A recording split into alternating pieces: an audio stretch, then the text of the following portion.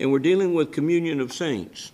And as we mentioned last week, communion is not unique to the church, all right? The aspect of communion. Communion of saints is unique to the church. Communion with Christ is unique to the church, right? But communion in general can happen among a lot of ways. And we're limiting, with what we're doing, and the title suggests it, we're limiting our consideration to the communion of the saints. And we considered last week that before you can have communion, you've got to have a union. You've got to have a union. It's got to be a relationship before there can be a benefit flowing from that relationship. And in this case, for there to be communion of saints, there must be a union with Jesus Christ. Apart from that, there is no communion of saints, because you aren't a saint. If you have not accepted Christ as your Savior, you're not a saint. You're not a saint, there's no communion with saints or with Christ. So, we considered that last week. We also considered the function, what happens, what does it mean to be in union with someone? And we considered last week certainly the husband-wife relationship, but the functioning as one, the benefits, the gifts of each become the gifts of the other, as it were, because now they use those gifts for the mutual benefit of the whole. And certainly as we look at the church, as we consider the last chapter, we look at the church and we know from Scripture, God gives to the church gifts. That is, people who can do various things. And if they never used those gifts in the church, no one benefits. And in any relationship, if we do not use the gifts that God has given to us, then the other person in that relationship, the other people in that relationship, will never benefit from your gifts. And that's not what God's intended. He gave gifts. He gave gifts. He gave you the ability to do things so that you could use them predominantly, always, for His glory and for the good of the kingdom, the work of the kingdom. So whether it's in church, whether it's in the home, whether it's in the workplace, wherever it is, we need to be mindful that God's given us gifts to use in these relationships. Now,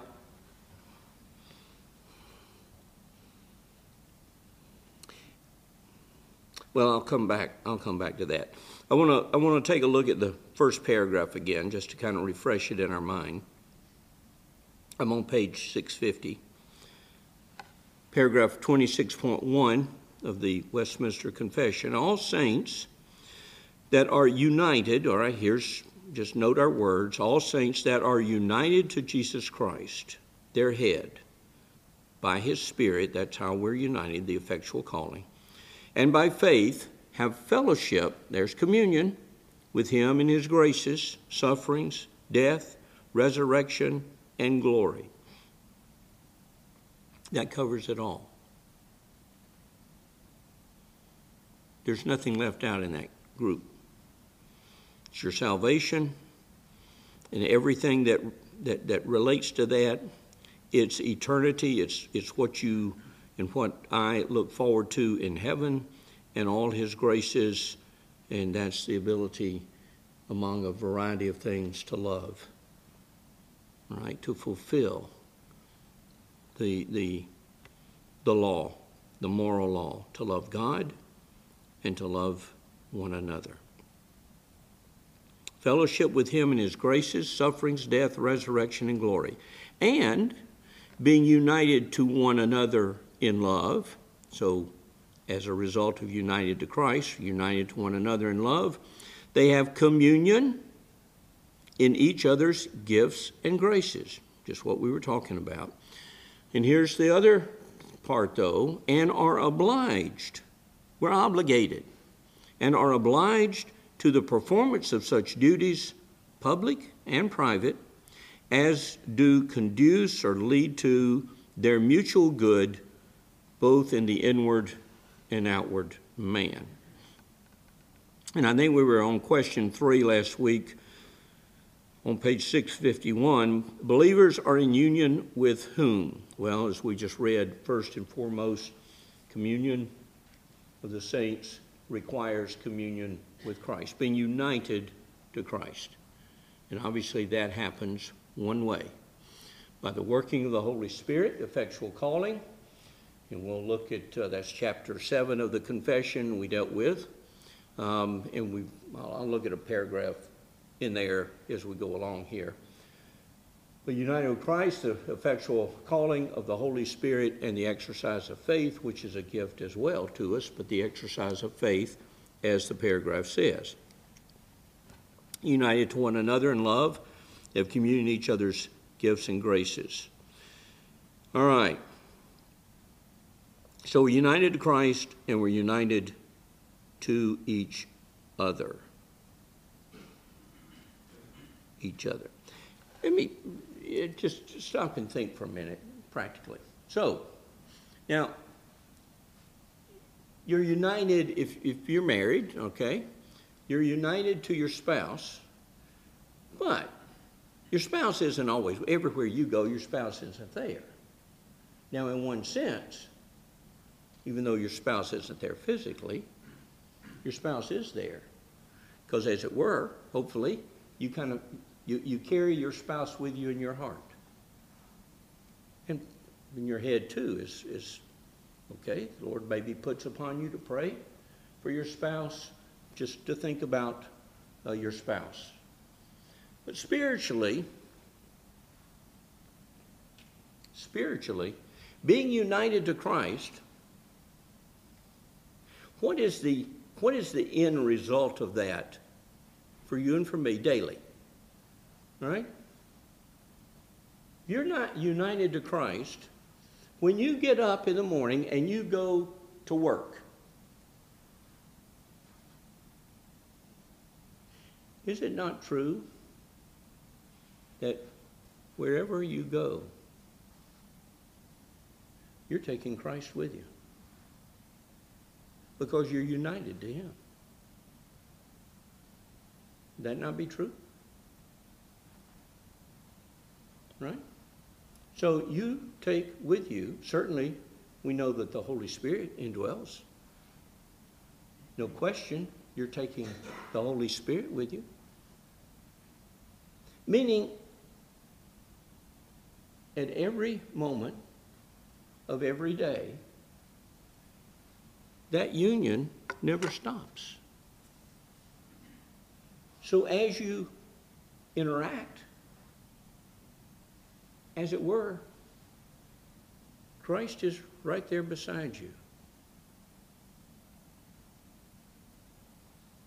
And that interaction, hopefully, is reflecting Him to whoever you're interacting with. And communion should be, as it were, constant. Now again, it's not that your mind is constantly thinking about the Word of God or thinking about Christ, but your desire in your heart is to reflect Christ everywhere you go, in everything you do, right? Isn't that our obligation? Am I going beyond what Scripture would tell us? And then when we think about that, now you start thinking about those verses, lo, I am with you always. I'm with you always. Well, He is, because we're in union. I will never leave you, because we're in union. You're joined to me and I am joined to you. You are in Christ. If you are in Christ, wherever you go, Christ is going with you. And as we think about those verses, now it starts, I'm with you. I'm with you always. Wonderful thought in it. Could be a scary thought. Oh, the Lord was with me when I acted in less than a Christ-like way. The Lord saw me when I got really upset with the person in front of me that was driving 2 miles an hour slower than I wanted them to. Right?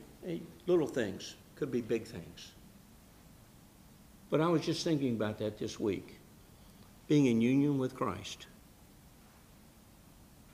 And then the verses that I've just mentioned, and just how important then.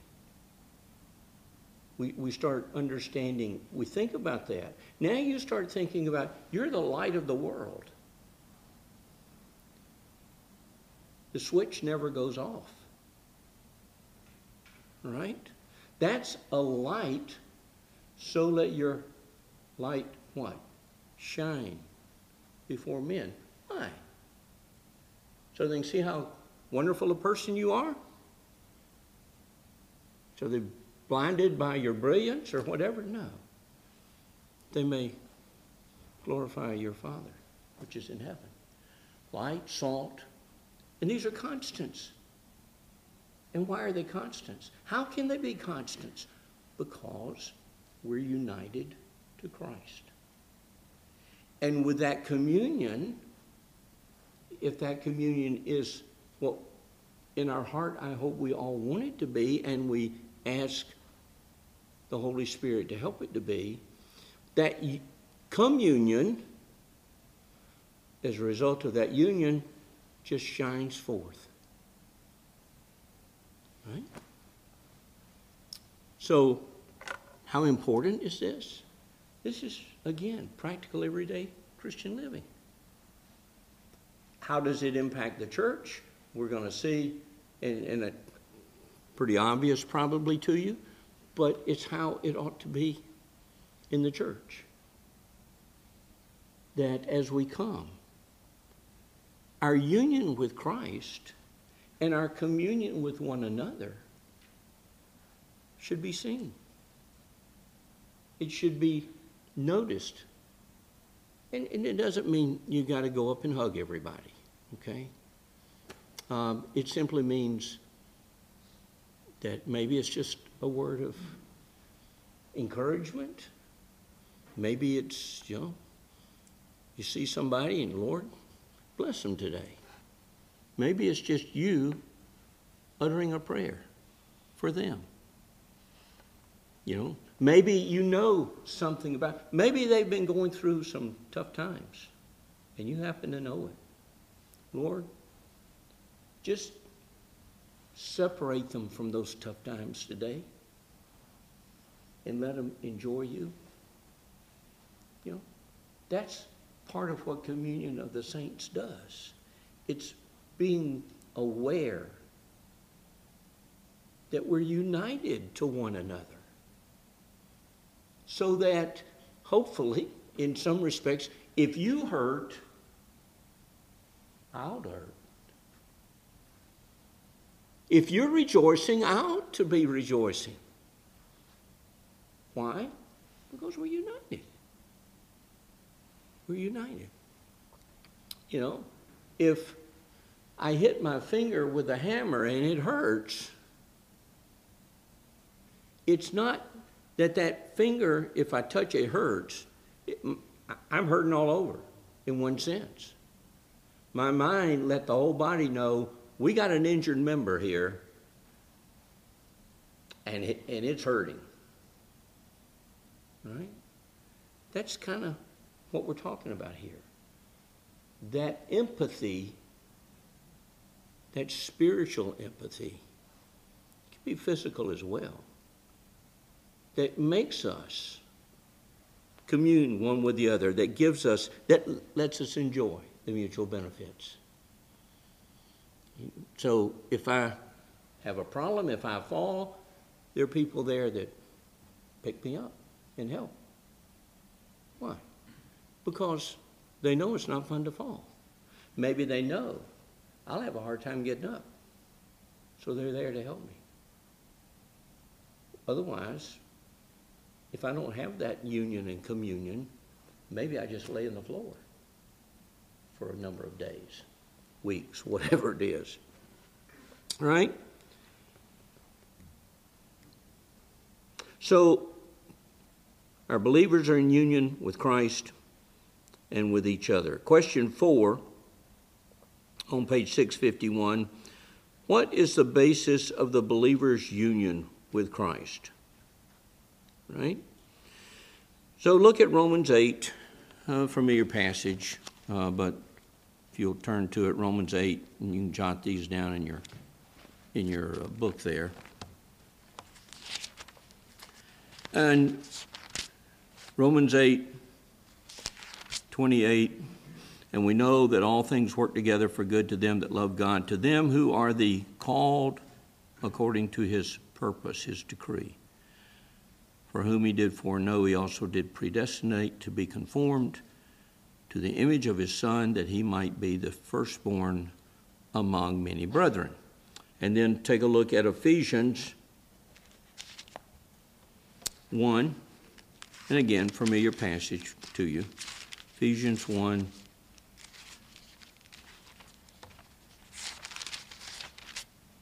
verses 4 and 5.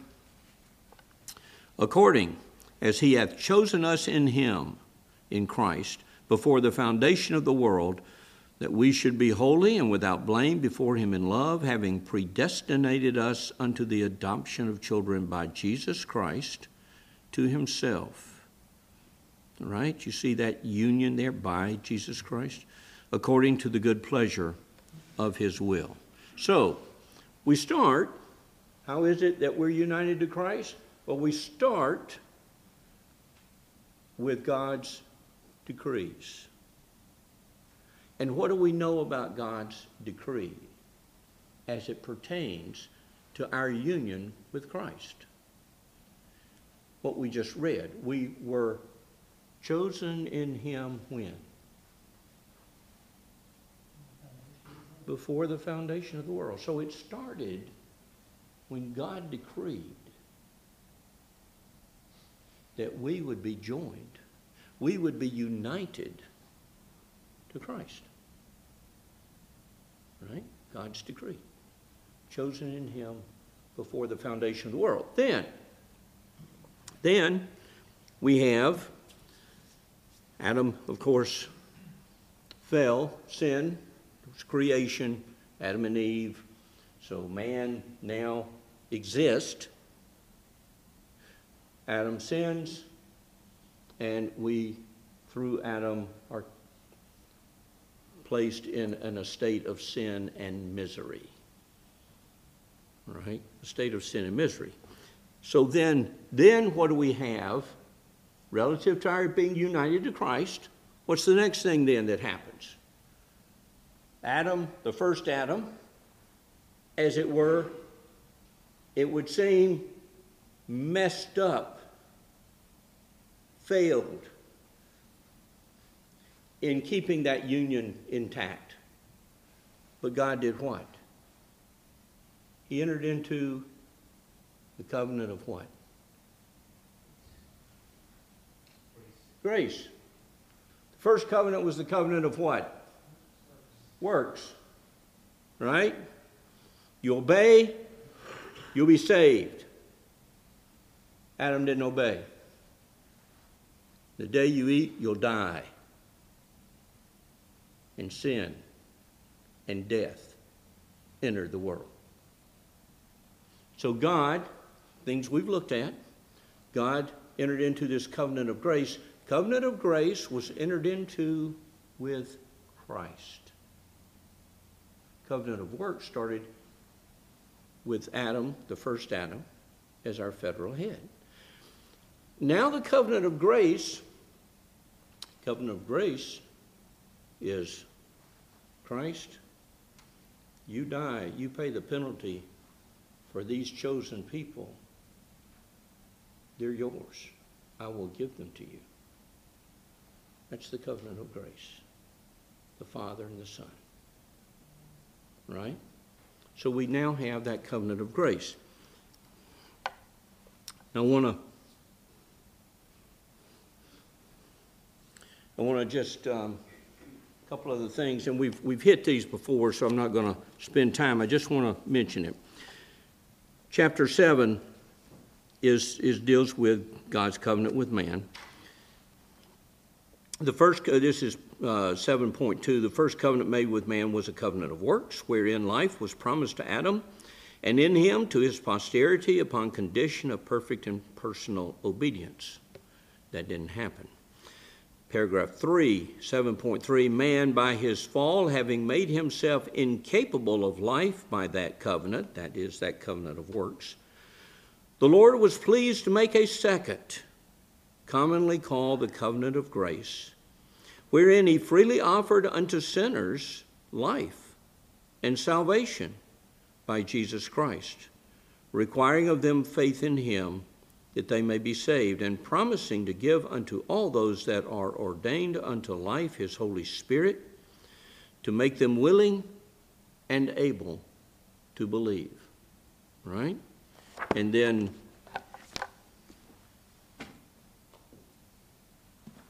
the larger catechism, question 31, and this is, if you're, and I'm using Williamson's, which the catechism's the same, but his comments and stuff are here, and he groups these, and he's got this one under covenant of grace. And question 31 says, with whom was the covenant of grace made? The covenant of grace was made with Christ as the second Adam. And in him, there's the united. And in him, with all the elect as his seed. And you can read and go through the other questions. How is the grace of God manifested in the second covenant? How was the covenant of grace administered under the Old Testament and in the New Testament? Just a refresher, you go back and take a look at these. It's just great to refresh your memory and your knowledge of these things, because it's critical. It's critical, obviously, for salvation, being united to Christ. But it's critical in glorifying God and enjoying him. Right? If I'm in communion with Christ, I'm going to be in communion with the Father. Right? I'm going to be helped as much as a person can be helped by the Holy Spirit, because that's the only way I'm going to be in communion. But that's the way it ought to be for us every day. This communion. You wake up in the morning, I'm united to Christ. Nothing can change that. And today, whatever is in front of me, I'll have Christ with me. And I'll have the help of the Holy Spirit as I ask. It's the Father's promise. Right? Covenant of grace. So we have God's decree. Then we have this covenant of grace, this declaration, this agreement. Then we have Christ appearing. We have, as it were, Christ delivering. Christ had to die for his people. So we've just come through the Christmas season, the incarnation, a lot of our thoughts on Christ's coming, taking upon himself the form of a man, right? So that he could fulfill the covenant of grace. That's why he came. And so that we could be united to him. And so that we can enjoy all the benefits that result from being united to him every day. Rejoicing that our sins are forgiven. Rejoicing that we're on our way to glory. Rejoicing that sin no longer has dominion over me. Rejoicing that I now again have the ability to love God as I'm required to. And I have the ability to love others. Right? Sin took that away. Christ restored it. And in communion with him, those things will be lived out in your life and mine. Should be. No reason for them not to be. So Christ becomes the source and substance of this life. Colossians, I'm in Ephesians 1:7, in whom, in Christ, we have redemption through his blood, the forgiveness of sins, according to the riches of his grace, wherein he hath abounded toward us in all wisdom and prudence, having made known unto us the mystery of his will according to his good pleasure, which he hath purposed in himself. And it keeps going there. Colossians 1.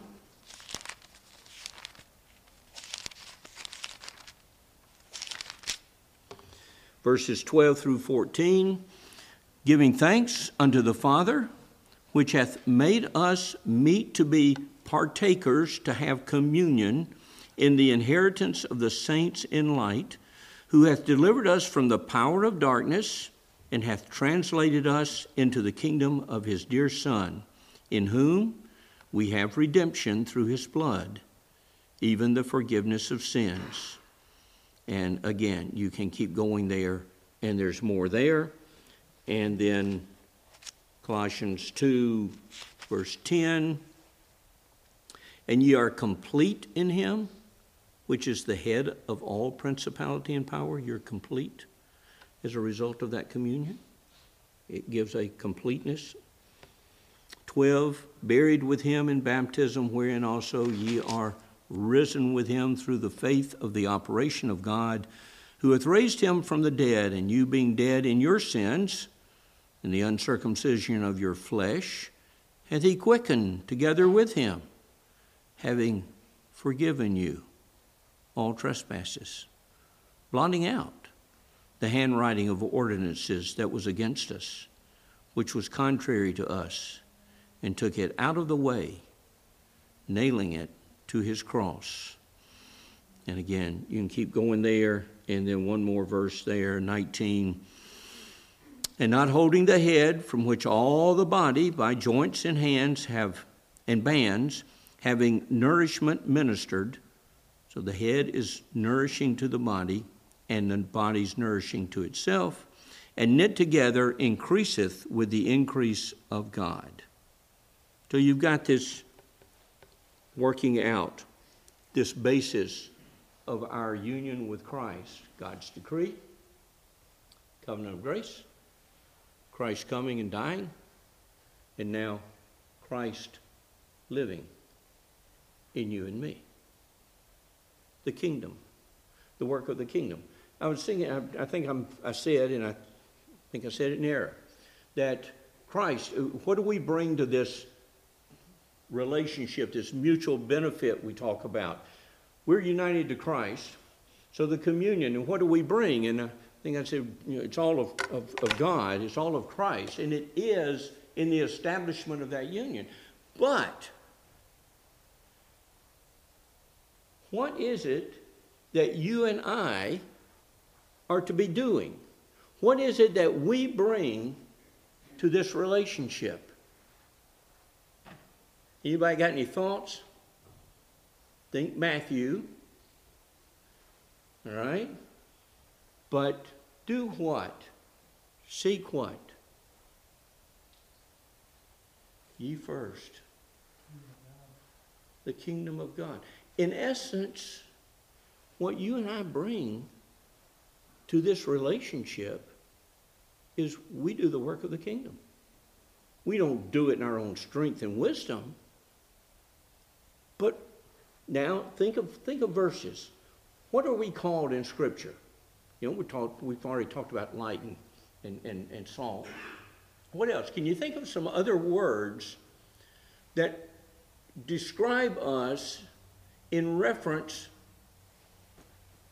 to our union with Christ and, as it were, to God? We are what? Co-heirs. We're co-heirs with Christ. What else? Think of things relative to the working of the kingdom. You are an...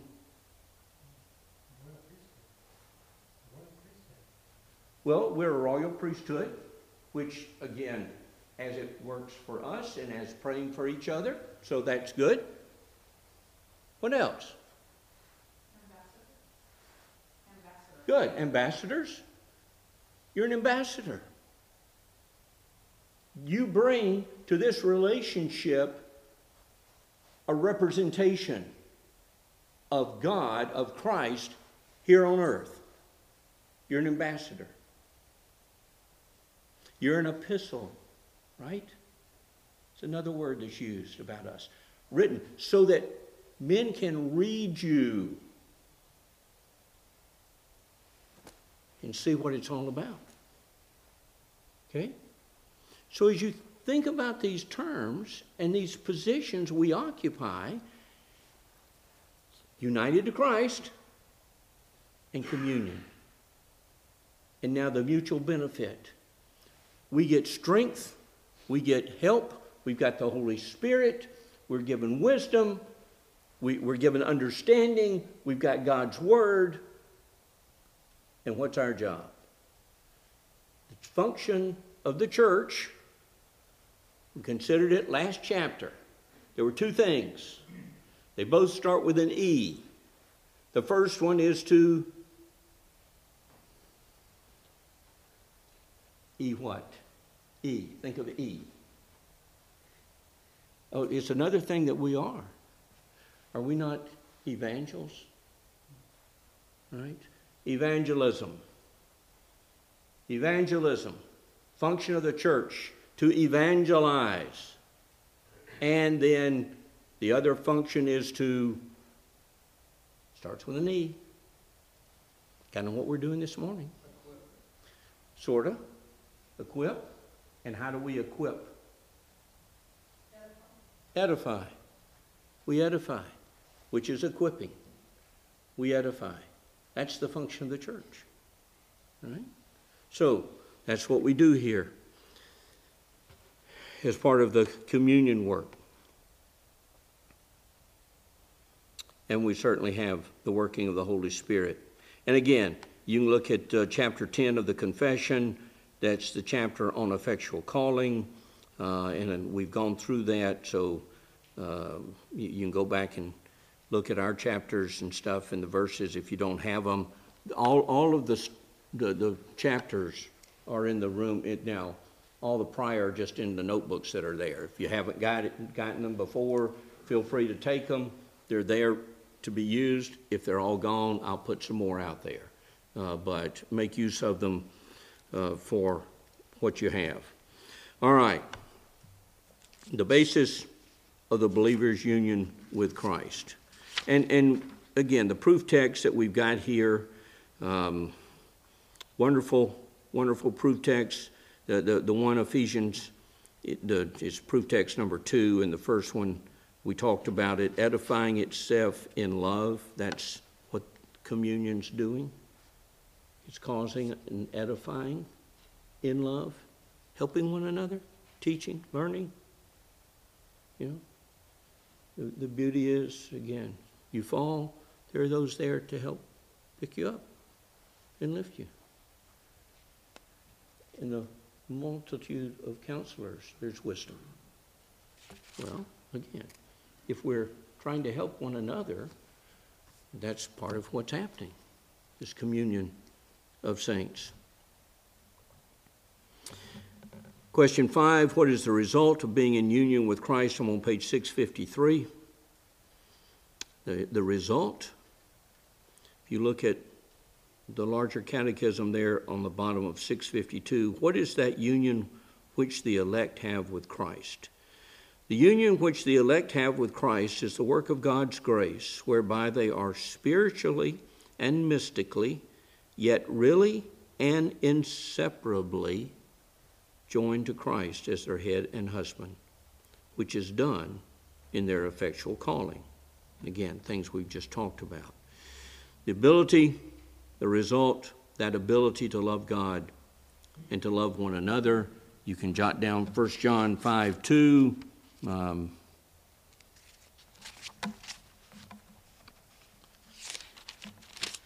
John 5:2, by this we know that we love the children of God when we love God and keep his commandments.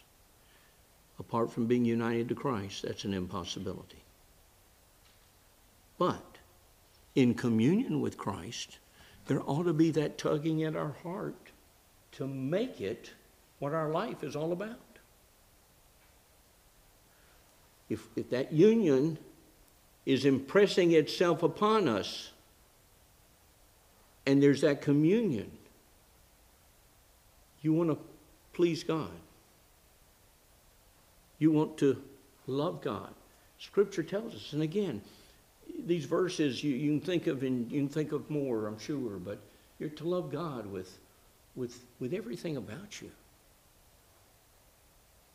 because of being united to Christ. You can do that now. And as you do that,